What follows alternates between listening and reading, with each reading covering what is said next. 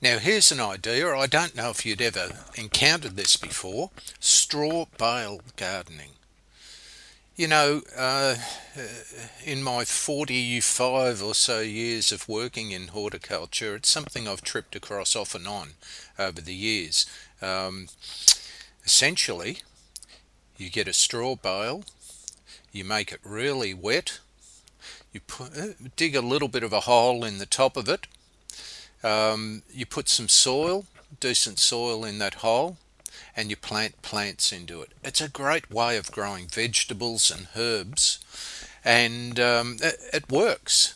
The great thing about straw bales gardening is that it's going to drain well because the bale is sitting up above the ground. It's going to hold a lot of moisture because there's all of this organic matter in the bale. Um, and it's going to insulate the roots so they're not of the plants, so they're not going to get too cool and they're not going to get too hot. Sounds like there's no problem at all with it. Everyone should be doing it, but there are some um, negatives there to take into account too. As the organic matter in the straw bale starts to decompose, it's going to go through a situation where it will take nutrients out of the root zone around the plant, um, and the bacterial action on that organic matter is going to some extent, starve the plant roots of nutrients. But then, once that decomposition reaches a certain stage, those nutrients will be returned to the plant roots. Now, you need to understand that whole sort of dynamic of composting and compensate for that.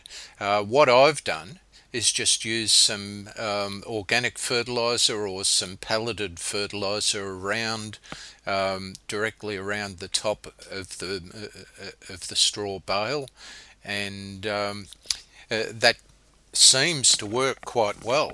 This year, I've grown beans in straw bale, and I grew some button squash and did extremely well with button squash in the straw bale. Um, Earlier in the year, I was at a garden show in Melbourne and I saw people growing all sorts of things: cabbages, lettuce, tomatoes, basil, rosemary, mint, all sorts of things in straw bale, and they were all doing very, very well. What those people were doing was to wet the straw bale and let it decompose a little bit before they started planting in it. That might be one way to sort of offset that draw down of nutrients, or that problem associated with nutrients being drawn away from the roots. But whatever way you go about it, it's a fun way of growing plants, and it does overcome a lot of the problems that people often face of having the plants dry out and die because they just don't have enough water. That doesn't happen with straw bale. The problem of the roots just getting too hot or too cold, so the growing season is shortened. That doesn't happen as much with straw bale. You can actually extend your growing season by using straw bale. And the problem of drainage can be a big issue for a lot of people in gardening, and you tend to overcome that problem when you grow with straw bale. So give it a go. We put an article on straw bale on our website.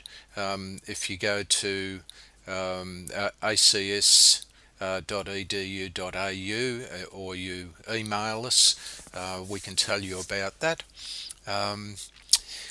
So it's something to do, something to try, always something new to try in the garden. Good luck with it.